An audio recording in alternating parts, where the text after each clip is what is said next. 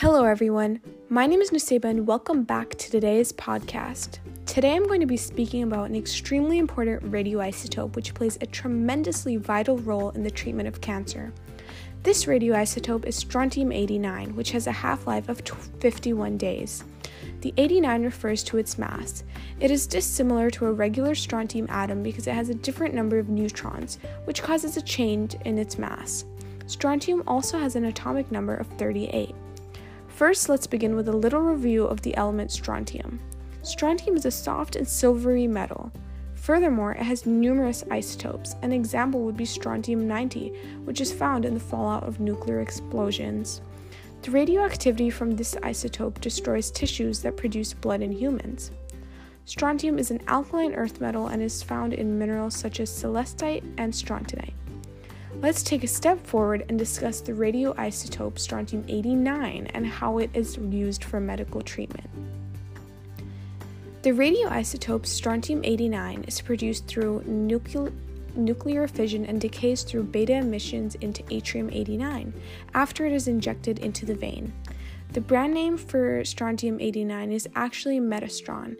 It is used as a therapy to treat metastatic cancer. This is cancer which has spread from where it began, in this case, into the bones. Cancer usually spreads into the bone from prostate cancer. Strontium-89 can be used to treat this type of cancer because it has very similar characteristics to calcium. Because similar to calcium, Strontium-89 is taken into the mineral matrix of the bone. Since it is a liquid solution, it is injected into the bloodstream through a cannula. This is a small tube. The injecting process takes about 1 to 2 minutes. The cancer cells will then take up the injected radioactive strontium and absorb the radiation, which occurs over time, causing the cancer cells to weaken and die. Now that we have learned about how cancer is treated, let's do a short analysis on the actual purpose for the treatment. The purpose of this treatment is very straightforward and is mostly given to the patient for relief. This treatment can shrink the areas that cancer spread to, reduce symptoms, reduce pain, and give the patient more comfort. After the treatment, pain can be reduced for up to 4 to 15 months, varying on the patient. However, the pain relief usually begins 10 to 20 days after the initial injection. Furthermore, some patients experience increased pain for up to 72 hours after taking the injection. Depending on the severity of the cancer treatment, the treatment can be taken every 3 to 6 months. However, repeated treatments less than 90 days are not recommended. The side effects of treatment from Strontium-89 is that in some cases it may increase the pain during the days after the initial treatment. This is in the specific area of the cancer. However, as the radiation is executed in the body, the pain should decrease.